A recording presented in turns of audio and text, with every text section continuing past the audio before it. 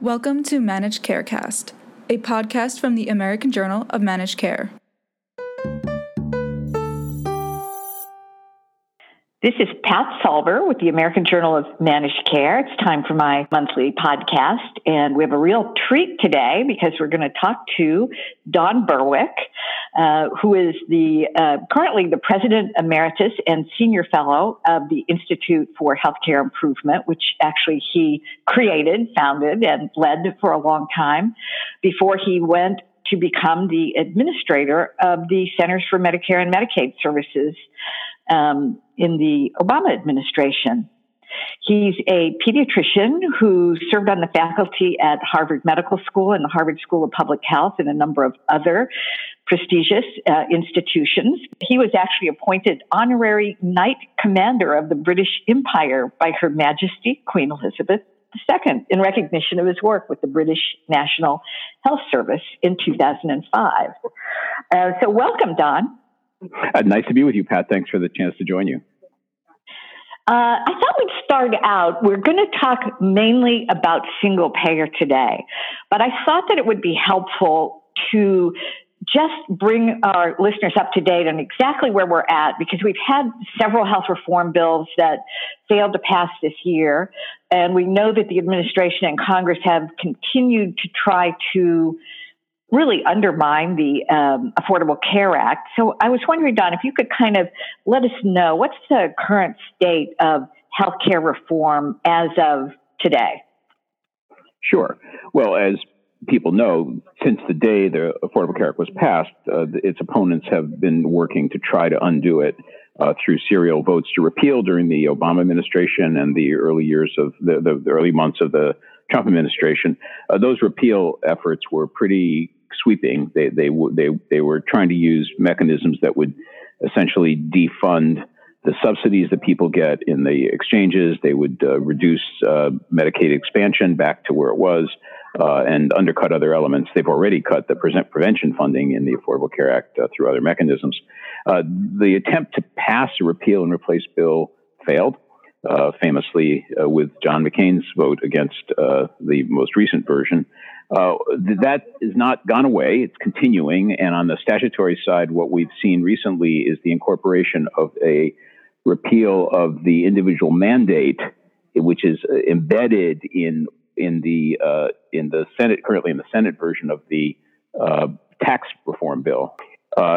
Meanwhile, the administration has done what it can administratively to undercut the Affordable Care Act in a number of ways. Most recently, for example, during the open enrollment period in which people can exercise their eligibility for coverage under the Affordable Care Act, they cut the duration of the enrollment period. They cut the funding for advertising for enrollment by 90%. They shut down the website for enrollment for a 12-hour period each week, allegedly for servicing the website. On Sundays, right, when most people have time to go over and do this. Yeah, this stood a chance of undercutting enrollment. In fact, actually, enrollment was very healthy, but probably would have been healthier without that. The other thing that is going on is less diligence in enforcing elements of the Affordable Care Act regarding the nature of insurance packages and transparency provisions and things like that. So there are two sort of battles underway. One is statutory, trying to get something in law that would repeal a component or all of the Affordable Care Act. That has not gone away. And the second are these administrative maneuvers, which actually do weaken elements of the Affordable Care Act. And I think there's no sign of that abating. And indeed, the current candidate for HHS Secretary has continued to declare his opposition to the Affordable Care Act. And it's interesting that as this continues, that finally the public does seem to have decided that the Affordable Care Act is a good thing after all, as opposed to a bad thing, which, a lot of the polls, particularly from the Kaiser Family Foundation, came out and, it looked like people didn't like it. But now it seems like they do like it, right, when it's at most risk of going away. Yes, Pat. Actually, the polls for a long time have shown support for what's in the Affordable Care Act. For example, people want to make sure that coverage is assured for people even with pre-existing conditions. They want their kids covered under parents' policies till age 26. They're even in favor of Medicaid expansion so that people of very low income can get care.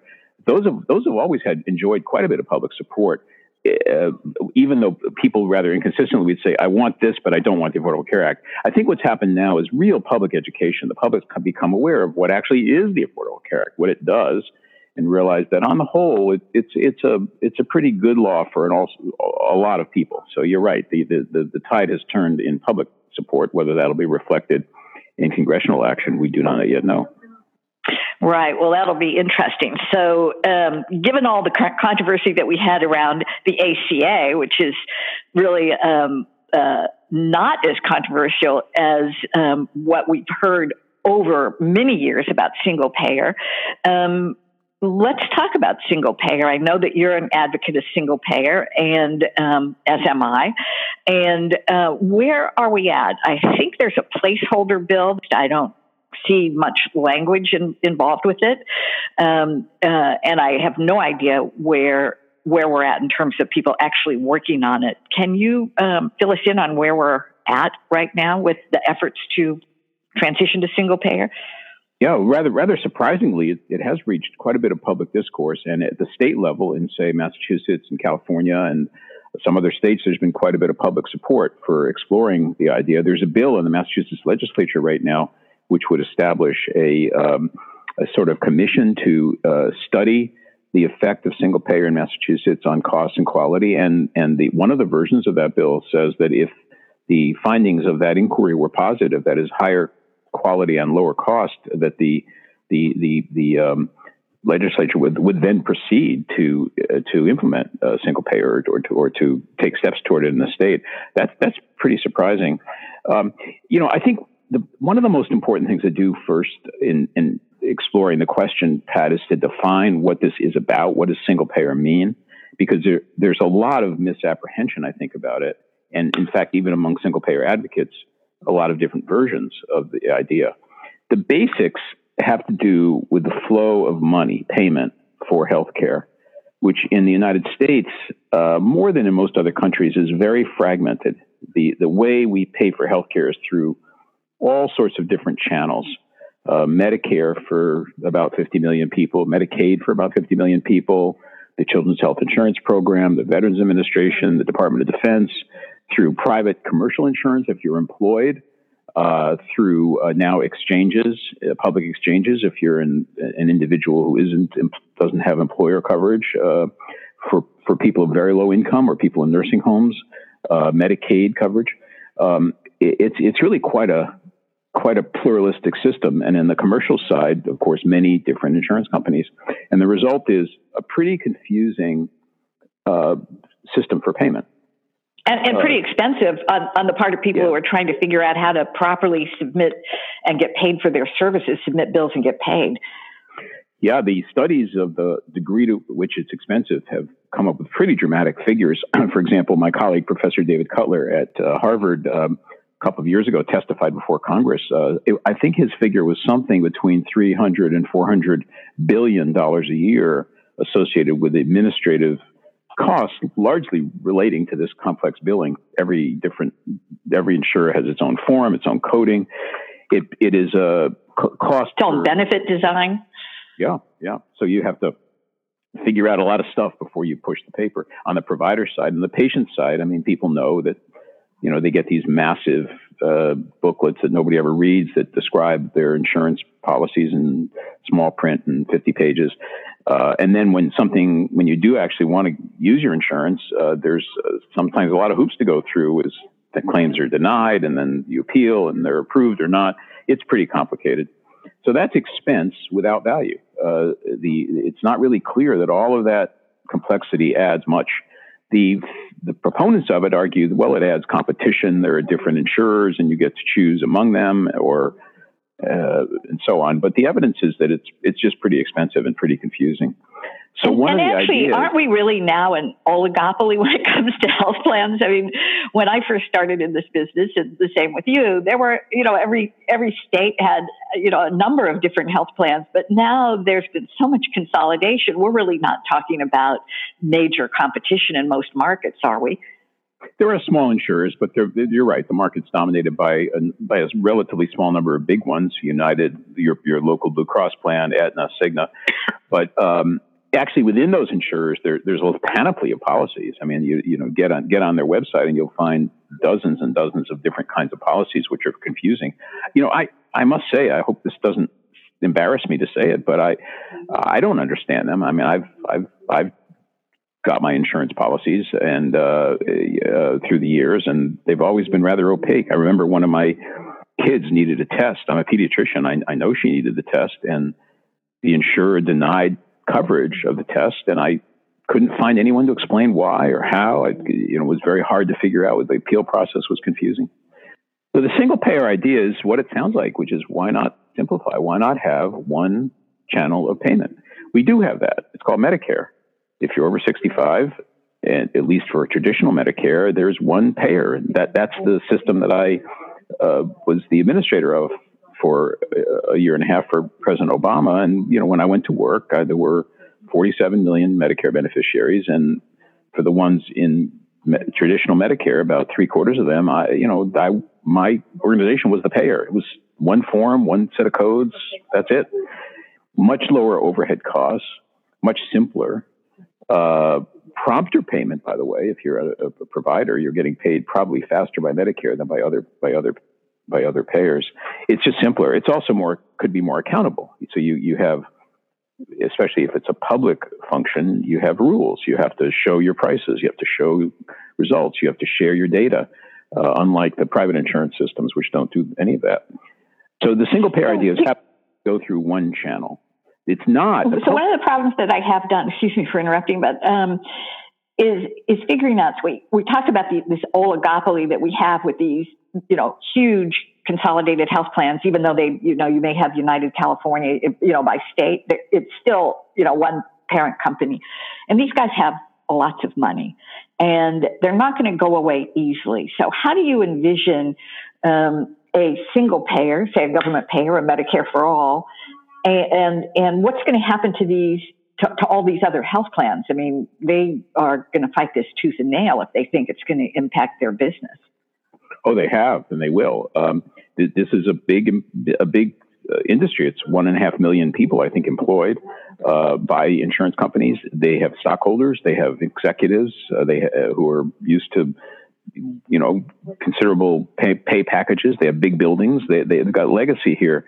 So of course they believe they add value. So they're not silent about this. And for most of the history of our nation, they have successfully opposed the entry of the government as a payer, and certainly would strongly oppose single payment. They think they add value that would be lost. So that's the political side of the battle.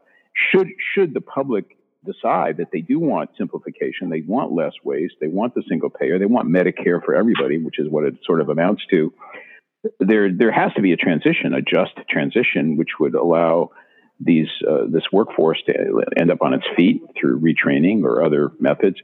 The companies themselves, there may be residual roles. For example, rather than set up an enormous new government function, you might hire some of these legacy insurers to be the administrative vehicles. They have the computers, they have the data systems, and it will be possible for them to basically manage the transactions, but no longer as for-profit entities with competing channels of payment. So I was going to say, Pat, if I can just say, the confusion. There is a confusion here that I'd like to get to before we move on, and that is when I began supporting this idea as one well worth our considering and trying. I realized a lot of the public thinks that single payer means a government-run health care system. That as if the government owned all the hospitals and employed all the doctors, and there was only one care system instead of your local community hospital or several. That's not the case. You could do that. Some countries have chosen government-run healthcare in addition to a single payer. But the single payer argument isn't about the care; it's about the payment. And I think it's helpful for people to become really clear about that. It's a different matter to say the government will run your healthcare to say that there'll be a single payer environment for payment for healthcare. Sure, because a lot of the arguments are, oh, do you really want your healthcare to be run like the Department of Motor Vehicles or some other kind of government-run entity that we all equate with lines and efficiency and all of that kind of stuff. So I think that's a very important point. So Don, we're the only country, I think, in the developed world that doesn't have universal coverage. And there's lots of models, and they're all different. Canada isn't the same as the UK, isn't the same as France. Which of those systems do you think works particularly well? And interestingly to me, are any of those models that would be acceptable in America, or are we going to have something that's just unique to us? Well, we'll inevitably end up with something unique to America. No other country has our history or our current structure, and we have to move from the status quo to a new future. Also, notice, although we're the only developed democracy in the West that doesn't have universal coverage, every other country guarantees healthcare as a human right, virtually. We don't. We need to.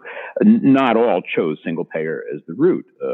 Germany, France, Switzerland, they have multi-payer systems. There are a lot of different insurers. The government is the insurer of last resort. It always will cover you if nobody else will. Other countries like Sweden or Denmark or Scotland or England, there is a single payer, a government in all those cases. They differ also, though. Sweden's single payer is at the county level, and there are 21 or so counties in Sweden, and each is its own payer. There's a county executive, as if that was their CMS head at the county level. England does it at the national level. So does Scotland at a much smaller scale. There are 50 million people in England, only 5 million in Scotland. So, but my point is there's a lot of variation. And I think one of the great things we can do in this journey toward the American answer is to study these different environments and notice their strengths and their weaknesses. My own favorite probably is the Swedish system. It's at the county level, 300,000, 400,000, sometimes 1 million people in a county. General taxes support the health care. Because it's at the county level, it's very close to the people. So the Swedish system tends to be very responsive to community needs. England, on the other hand, covers at 50 million people, and there's a much more complex way in which the payment reflects the needs of communities. But I think the point is, let's learn from this variation, and then let's invent our American version that works for us and our history. But I have a question, and this is a personal question because I'm a member of Kaiser Permanente, which of course is a integrated delivery system. They have the health insurance, the hospitals, the providers, everybody all under one. They're individual separate entities, but from the consumer point of view, it feels like it's all under one umbrella. And I have Kaiser Permanente because I was a Kaiser physician and physician executive, and it's a part of my retirement plan. And I'm actually really, really happy with it. What would happen to me if single payer comes into effect? Well, hopefully, if it was done correctly, Kaiser Permanente would survive as a provider of care. So number one is there's no reason why that entity as a care delivery system would go away. On the contrary, I would claim a single payer that went looking for a delivery system to offer to the beneficiaries would lunge at the best of Kaiser Permanente. In fact, think of it this way: a single payer environment could make Kaiser Permanente available to everyone if they wanted it. The other side of one of the reasons why Kaiser Permanente is pleasant to you as an environment to both get care in and to be seen and to be a doctor in is because it is a single payer for its enrolled population, which is about 11 or 12 million people. I don't remember the number now, but it is a single payer private sector organization that is one channel of payment. And as you know, because Kaiser Permanente is able to work with a pot of money for care of its population, it can do wonderfully inventive things. That's why it's so good at prevention. That's why it has one of the best track records we know for proper screening procedures. That's why it's able to focus on wellness and thriving for its population. That's because it has a budget that it can then allocate correctly to try to meet the needs of its people. It's not perfect, I'm sure, but it's a much more flexible environment. Yeah, and I think that, and I'd have to think about how this would work, and maybe you could explain it to me. Because they have the insurance arm as well as the provider arm, they've been able to align the benefits, the way the benefits are designed, are aligned with the way the care is delivered. So for most of us who are Kaiser Permanente members, we don't see bills, for one thing. And most of the time you get the care you need. And I recently had developed a rare eye condition, and I needed a referral to Stanford, and it was handled, completely seamlessly. About the only thing that I ran into was they evidently only gave me 3 visits to Stanford, but they never told me that. So that's the only minor flaw that I saw in the whole thing. So I would hope that if we transition to single payer, because I know all of my friends who are in, not at Kaiser Permanente, but are in for-profit health plans, they would tell you that their experience is 180 degrees different from what I'm experiencing. And I would like everybody to have a more integrated, consistent kind of experience. But the question really is, how do you go from what we have now, that some people, there are probably other people who are happy like I am. How do we go from this? What the actual steps do you see to go from what we have now into a single payer, assuming we'd be able to get that passed through Congress? Well, happily, and I can't answer the question politically because the politics of this, as we said earlier, there's going to be a lot of opposition. But technically, we have very good thinking going on in the country now about how to do this. Senator Bernie Sanders, as you know, has proposed a single payer for the nation, and he has a very active group now working on the questions about, what are the step-by-step processes through which you could migrate from the multi-payer system to a single payment. The state of California is doing the same inquiry. So we're going to have some really good analyses in our hands of the steps to take. One such approach could be the expansion of Medicare. We have this government system. It is very highly valued. It's one of the most popular government programs in our nation's history with Medicare. And you could increase eligibility for Medicare stepwise, lower the age entry. Right now, you have to be over 65. What about 55, 45? You could create Medicare for children. In other words, you could take steps that would incorporate larger and larger groups of the population under the Medicare umbrella. I would say, back to your story about Kaiser Permanente, one of the really important points here is to make sure that the functions of that enlarged payment system have all the aspects you just talked about at Kaiser Permanente, that it really values integrated care, that it creates smooth flows, that it's agile. All of that's possible. And in fact, in my opinion, far more possible than in a disaggregated multi-payer commercial environment. Yeah, I agree. Would you see, if we did Medicare for all, which seems to me the simplest approach, because you talked about how we need to phase this in, and there would be an easier mechanism to phase it in by just expanding various age groups. So if we did that, would you see that there'd still be a role for private Medicaid, like the Medicare Advantage plans, or would you see those going away and ending up with everybody being in more of a traditional kind of a Medicare program? That's a tough call. I think that there's some advantage to having the Medicare Advantage option. It allows people to choose a coverage that is much more integrated coverage than it is in the traditional system you're getting out of the fee-for-service system. But frankly, I would rather see all of Medicare migrate away from fee-for-service and toward the kind of population-based payment that you have at Kaiser Permanente. So in a way, the attributes we're after with Medicare Advantage, which is coverage of coordinated care, would be persisting without the presence of the for-profit individual insurance companies. There's no reason why a single payer, the government or a quasi-governmental single payer, couldn't act like a really, really great health plan. And so this is interesting as I think about what some of the plans have done when you talked about what the role is, because these huge institutions don't just collapse and disappear. They're going to have some kind of role, and plus you described already how many people work for them.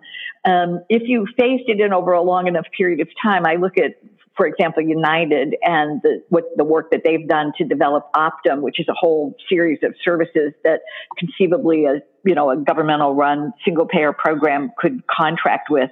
Do you see that as one possible way that that you could ameliorate some of the concerns of the plans in terms of remaining, viable entities? I don't know. I don't really believe it would ameliorate their concerns, but I think, yes, we could preserve that kind of pluralism, that is, offer options for coverage of highly integrated care systems. Remember, what we're trying to do here is help our nation evolve into care delivery that's actually patient-centered, under the control of patients, highly coordinated, seamless, and lower cost at the same time, higher quality and lower cost. And we want to do it with a single payer. We'd want to go looking for that. The single payer would be an advocate for the public, a buyer in the market, saying what we want is team-based, coordinated, prevention-oriented, patient-controlled care from everybody. It becomes a smart purchaser. And so the final thing I wanted to ask you about, Don, is that there are a lot of people like me who kind of lost track of really where the single payer thing, it got drowned out sort of in the noise of all the other things that are going on in government. So I'm very heartened to hear that Massachusetts is paving the way with, it sounds like, a lot of investigations that can serve as knowledge for going forward in California as well. Although I live in California, and the last I read about what was going on in California was that the cost was going to be astronomical. But how can people like myself get involved in helping to move the single payer agenda along? Well, first, in Massachusetts, the bill has not passed. I believe it has passed the Senate, but it has passed the House and may not. So Massachusetts still has a way to go.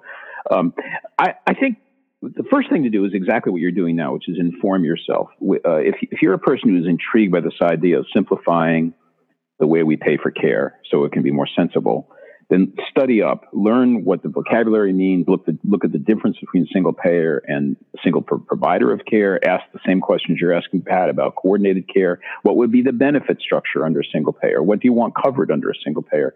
Go to school. I think then it's a political matter. I think this is a time when the federal government is not apparently going to step up into this realm, but states are curious. So find the representatives and senators in your state legislature who are showing some interest in this, and go help them, talk with them, speak at hearings, invite them to speak in your community. And then let's have an era now of public discourse and education to support the legislators who are interested in moving in this direction. And then remember, this is going to be a learn as we go process. And I think that it's very important to remain open-minded as we try. Hopefully some states will begin to try moves toward this, and so we can learn to see which models are more favorable than others. But nothing beats becoming an informed participant in this debate right now. Well, that's fantastic. Is there anything else we need to know about single payer? I think that look at the data. I think that I wasn't always an advocate for this. In fact, I switched only recently, and that's because I saw the data, the cost data, and I knew how difficult it is to manage on behalf of patients in a very complex environment. We need some simplification here. So, study the facts. Absolutely. Well, I want to thank you very much, Don. I know you're a busy man, and it was really informative. And as this goes down the path, hopefully we'll be able to have you come back and we'll continue the conversation. I'd be delighted to do that anytime, Pat, and thank you very much for letting me join you.